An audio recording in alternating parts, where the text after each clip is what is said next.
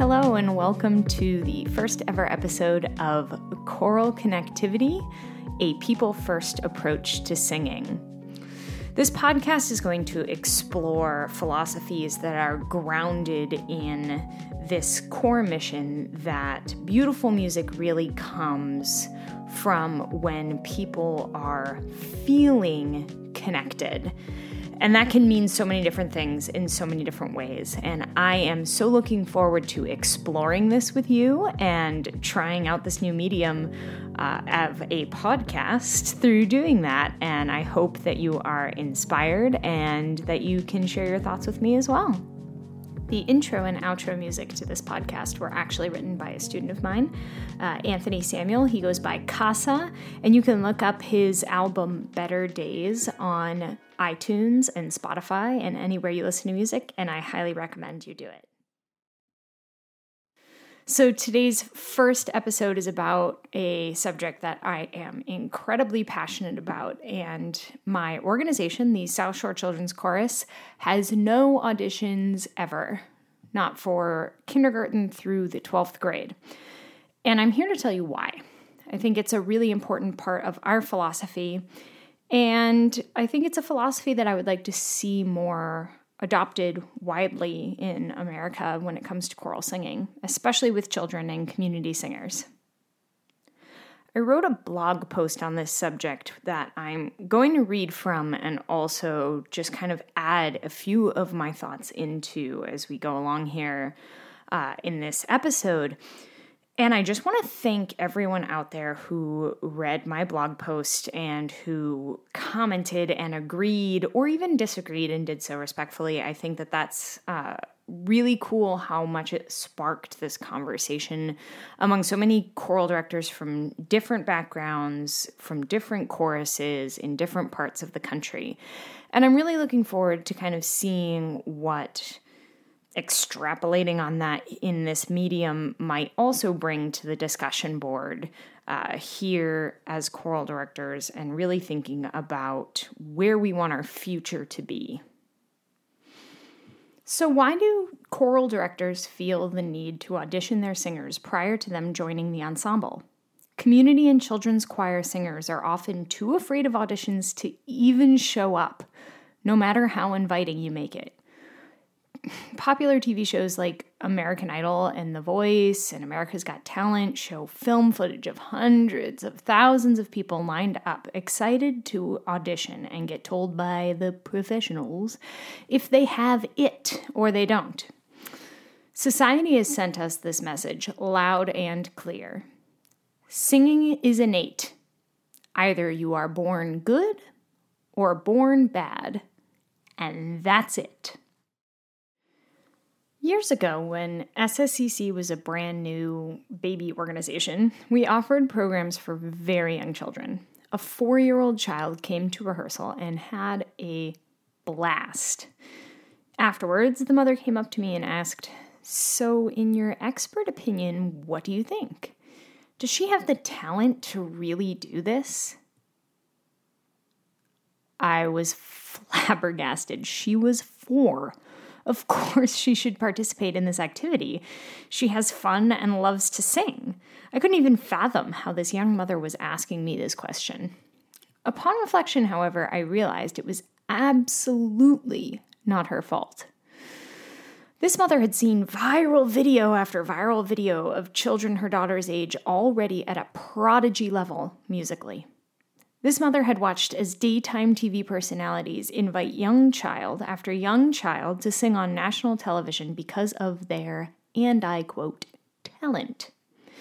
Her child wasn't even in public school yet to get a general education in music, and she didn't consider herself musical, but wanted to try it out for her kid. But society sent her this message loud and clear.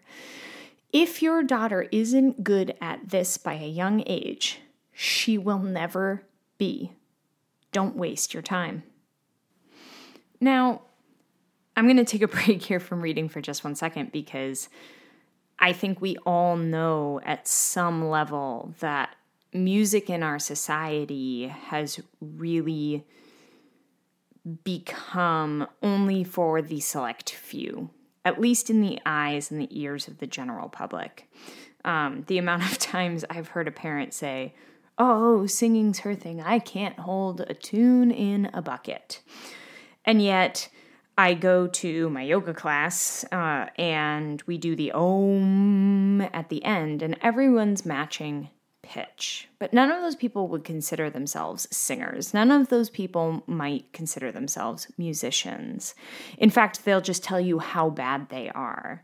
And I think as a society, we really need to start looking into other ways to involve people in music other than music creation, but really music appreciation and what that means on a societal level. But I'm not going to totally go into that right now because that's not the direction this specific episode is going. But it's just something to think about, really, when you're teaching and you have that general music class. Really be thinking, okay, these students might not be ensemble participants, but they can still become lifelong music appreciators if I can approach this in the right way. Okay, back to the blog post. In education, growth mindset is all around us, in math, science, English, even in playing musical instruments. But for some reason, because our voice is inside of us and a part of our bodies, talent mindset takes over. I have heard parents complain about the off-key singing of their child and claiming that their child is just not a singer. The next day I'll see a social media post from that same parent outside in the backyard, setting the wiffle ball tee up over and over again until their child finally gets a hit. The post raves on about teaching their child about perseverance and never giving up. Why is singing so different? I am certainly not the first music educator or choral conductor to notice this trend in societal thinking about singing. And yet, I am so often shocked at how little we are doing to change the tide. In fact, I would propose that many of the logistical processes of our choruses actually encourage this type of thinking. I see community choruses, children's choruses, and school choruses with slogans that all are welcome, but really, are they? Are singers who do not match pitch yet welcome? Are folks who are too nervous to audition welcome? Are people who have never sung in a chorus before but want to try it out welcome? Are singers with a considerable amount of anxiety or mental health issues welcome? Because quite frankly, if you are auditioning singers, they aren't. I have this conversation with choral colleagues on numerous occasions. I say, South Shore Children's Chorus is super unique because it's a choir with no audition requirement. And my colleague will answer, well, we don't really have an audition. It's more like a voice placement. Everybody gets in and they can sing whatever they want. They don't even have to sight read. Does the singer have to sing alone? If so, then it's an audition, it's scary, and it's going to exclude people. The term voice placement might sound softer than audition, but ultimately it doesn't make the singer any less anxious if they are nervous to sing alone. And if the singer has no experience whatsoever prior to meeting you, you might as well call your audition talent checking. Now, I want to take a quick moment to just pause my blog reading here and chat a little bit about why we even feel the necessity, and I'm going to go into this in my blog post a little bit, but to audition singers. I think it's really interesting because when you are in a chorus, you're not actually expected to sing alone, and yet in order to get into the chorus, you have to sing alone. And that just seems really paradoxical to me. It doesn't make sense that we're requiring them to do something to get in that we don't expect them to do. Now, if there is a solo opportunity and you want to audition for that solo opportunity because, yes, they do have to sing alone, then to me that makes sense. But why do we have to have them sing alone when the expectation is not to sing alone at all? In fact, I might argue that there will be singers or might be singers that will be better for your chorus or a better sound for your chorus because they are less comfortable singing alone and their voices might match and connect with other voices in a more natural way than someone who is excited about singing alone and a more naturalistic solo singer. And of course, I use these terms, better. That's something I want to get into at some point. That's not today, because really, what is better? There's so much to unpack there. But I would just really think, couldn't there be a logistical process that we could come up with as a field, as people in this career, that actually reflects what we expect the chorister to do, rather than requiring them to do something that they could sing with us for 5, 10, 15, 20 years and never do, and that would be okay. I have story after story, case after case of child singers ages 18 and under who came to us with no choral experience, who love to sing now, but would have never shown up if the first impression they had to make was singing alone.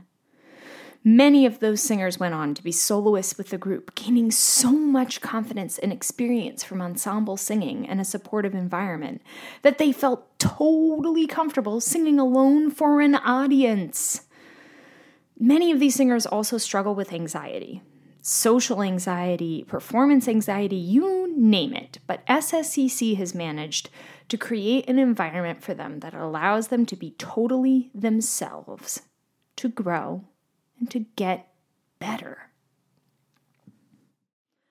But really the question is, why do choral conductors feel the need to audition their community or school ensemble? Here's a couple things. So conductors feel the need to audition their ensemble to better understand, number 1, a singer's range, number 2, any vocal issues, including pitch matching ability, number 3, the singer's personality, and number 4, the singer's sight reading ability. But I challenge you to ask yourself, can any or all of these be done within the rehearsal process? I reckon it can, and here's how. So when you're thinking about the singer's range, while warming up your chorus, ask people to drop out and give a signal when they feel uncomfortable singing either too high or too low. This will give you a really strong idea where they need to go in terms of their technique without having to voice test them individually in terms of range. When it comes to vocal issues or pitch matching ability, use a simple canon or warm-up melody and teach the entire chorus the excerpt. Then have smaller groups. I like to use vocal sections, but it just depends on the size of your chorus. Sing the canon or warm-up with just their section. This will help your ear to isolate any vocal issues that you may need to address without individuals having to do it. If you want to get to know a singer's personality, the best way to do it is an icebreaker. After almost 2 years of all of us in isolation, icebreakers are the new way of the world. Find some way to use rehearsal time to get to know your singers and have them get to know each other. And yes, I said use rehearsal time. If you do not have enough rehearsal time for icebreakers, you aren't programming correctly, and you need to cut down the amount of music you are preparing, because community building is an integral part of this process, and if it's skipped, your chorus will suffer. When thinking about sight reading for singers in a rehearsal process, testing sight reading is easy. Just have the singer start sight reading a piece of music along with the piano. If they look confused or are looking up off of the page, they probably don't read music well. If they're singing confidently and looking at the page, they have experience and literacy ability. This one's really not that difficult to figure out in a rehearsal setting if you just pay attention. But then I'll get this response. But what if the singer really needs work? Having a singer who isn't matching pitch or struggling may bring down the level of my ensemble and cause some of my better singers to quit. If this is your thought process, check yourself before you wreck yourself. This is on you. Breaking down this elitist thinking is dependent on your leadership. If you are this afraid of the quality of your ensemble, and your better singers are this fragile in commitment to the group, you have bigger fish to fry. I want to take a minute to pause from reading right here because a few people who read my blog post and didn't totally agree with this kind of philosophy, one of the most common disagreements I got was, the singers who are more advanced, if they are in a program that doesn't cater to that advancement, then they're going to be bored, or the new singers will be overwhelmed. And that's why we audition or voice place, because we want to make sure that no one's bored and no one's overwhelmed. But I really do want to kind of bring into this picture that if your singers are bored or your singers are overwhelmed, you have the power to change that. You are in charge of your classroom culture. I have had totally different singers from totally different experience levels singing together, and all of them are engaged in the rehearsal. And the way I kind of get this happening is because I so believe in this philosophy that because I accept everyone where they are, my students see this is the culture. So yes, there are advanced students that some pieces will be musically less challenging for them. I've never had them bored in my classroom. That doesn't make them bored because I don't believe it should bore them. And if there is a singer who's singing something that's past the range that they thought they could do, I make it really, really accessible for them. And in that culture, then they don't get overwhelmed because that's the culture I have the power of setting within my own rehearsal as a choral conductor. So I just really encourage you to kind of break down that mold of thinking of they'll be bored or it'll be too easy or it'll be too hard. And really just remember that you set that tone, and that is so important going forward. I also want to address another disagreement I got in various Facebook groups. And this came up from about 3 or 4 different people. And it was, well, if you put my newer / younger / beginning singers in with my older / more experienced singers, they would just be totally unsuccessful. And I don't disagree with you. They would be totally unsuccessful. And the reason they would be totally unsuccessful is because that's not the culture that I'm kind of talking about building here. No, if you randomly combined your groups tomorrow in the culture that you've built at your school, yeah, it's not going to work. It's going to feel awkward, and that's not going to be a successful place for you as the teacher, and it's not going to be a successful place for the students. What I'm kind of discussing here is just kind of a whole overhaul of that culture. And when we overhaul that culture and we spend time and years in creating that culture of inclusivity, then and only then do we start to see this philosophy kind of work. South Shore Children's Chorus has been this way from the beginning. From when people stepped in our door starting in 2016, it was the same expectation. You come, you sing, we figure it out. So I never at any point said, oh, I'm going to take this high level, more experienced group and smush it with this low level, less experienced group. It was everybody's coming, they're this age, they're in this chorus. So, I would just encourage everybody to think about this a little more creatively. you say that this philosophy may or may not work for you in a structure that I believe should be broken down. So yes, it won't work in that structure because it's not meant to. I'm talking about restructuring so that singing alone is not a requirement in a group where you never have to sing alone. But for now, let me get back to reading and finish this out. If a quality performance, which in this instance we'll define as a musically perfect performance, though I have seen many quality performances that are not musically perfect, is your mission, then so be it. But maybe inclusivity isn't the best word to use in the mission statement of your chorus.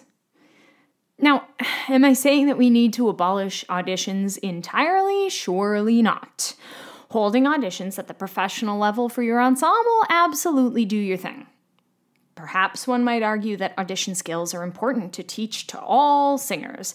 However, how many of our community or school level singers are truly going to head out into the world and become professionals or move on to sing at a more advanced level where they'll need to just crush an audition? Probably only a handful, if that. Not every choral singer needs to have the skill of auditioning well. In fact, I'd venture to say that a hefty amount of people who call themselves choral singers have no intention of ever singing alone. And that's totally okay. I was a college music major, and I've sung at the professional level many times. Even so, since graduating college 8 years ago, I have only auditioned twice. That's it. Just 2 times. Auditions are not something I am experiencing daily as a professional musician, and yet we pretend like it's this all-important skill that every singer in our choruses needs to learn. Sure, if the singer wants to be a performer on stage regularly, they'll need more practice. But let's save the teaching of the skill for those who really need it. The South Shore Children's Chorus has never had auditions for our ensembles. The result? An inclusive environment where everyone, even those with anxiety or minimal experience, is welcome. How? Easy. 3 words. Music for all. The SSCC staff believes that to our core. We also have the skill, experience, and confidence necessary to teach with that mission at the forefront. We know beyond a shadow of a doubt that if a child shows up in our ensembles that wants to learn to sing, that we can help them grow from wherever they currently are, and we don't need to hear them sing Happy Birthday to do it. In a week from tomorrow, we are going to have children showing up at our door from a wide range of experiences. Some who have never sung, some who have only sung in the safety of their bedroom, and some who have been singing in our chorus for years. But guess what? They're all welcome. And when we model this inclusivity for them, they begin to truly accept each other. Elitism has no place at SSCC. Whoever you are, whatever you experience, you are just as important to our ensemble as your neighbor. It's inclusive. Everyone is welcome. End of story. So this fall, as you're preparing your processes for your chorus, I would really encourage you to think about that audition. Is it something that you really feel that you need? Is being inclusive an important part of your chorus's mission? Or are you looking to be exclusive to only those who have the courage to even try to show up to your audition? Think about that. And hopefully, I've changed your mind just a little bit. Thanks so much for listening. And as always, continue being inspiring, innovative, caring, committed, and passionate about bringing singing to all people. Have a great week, and I'll see you next week.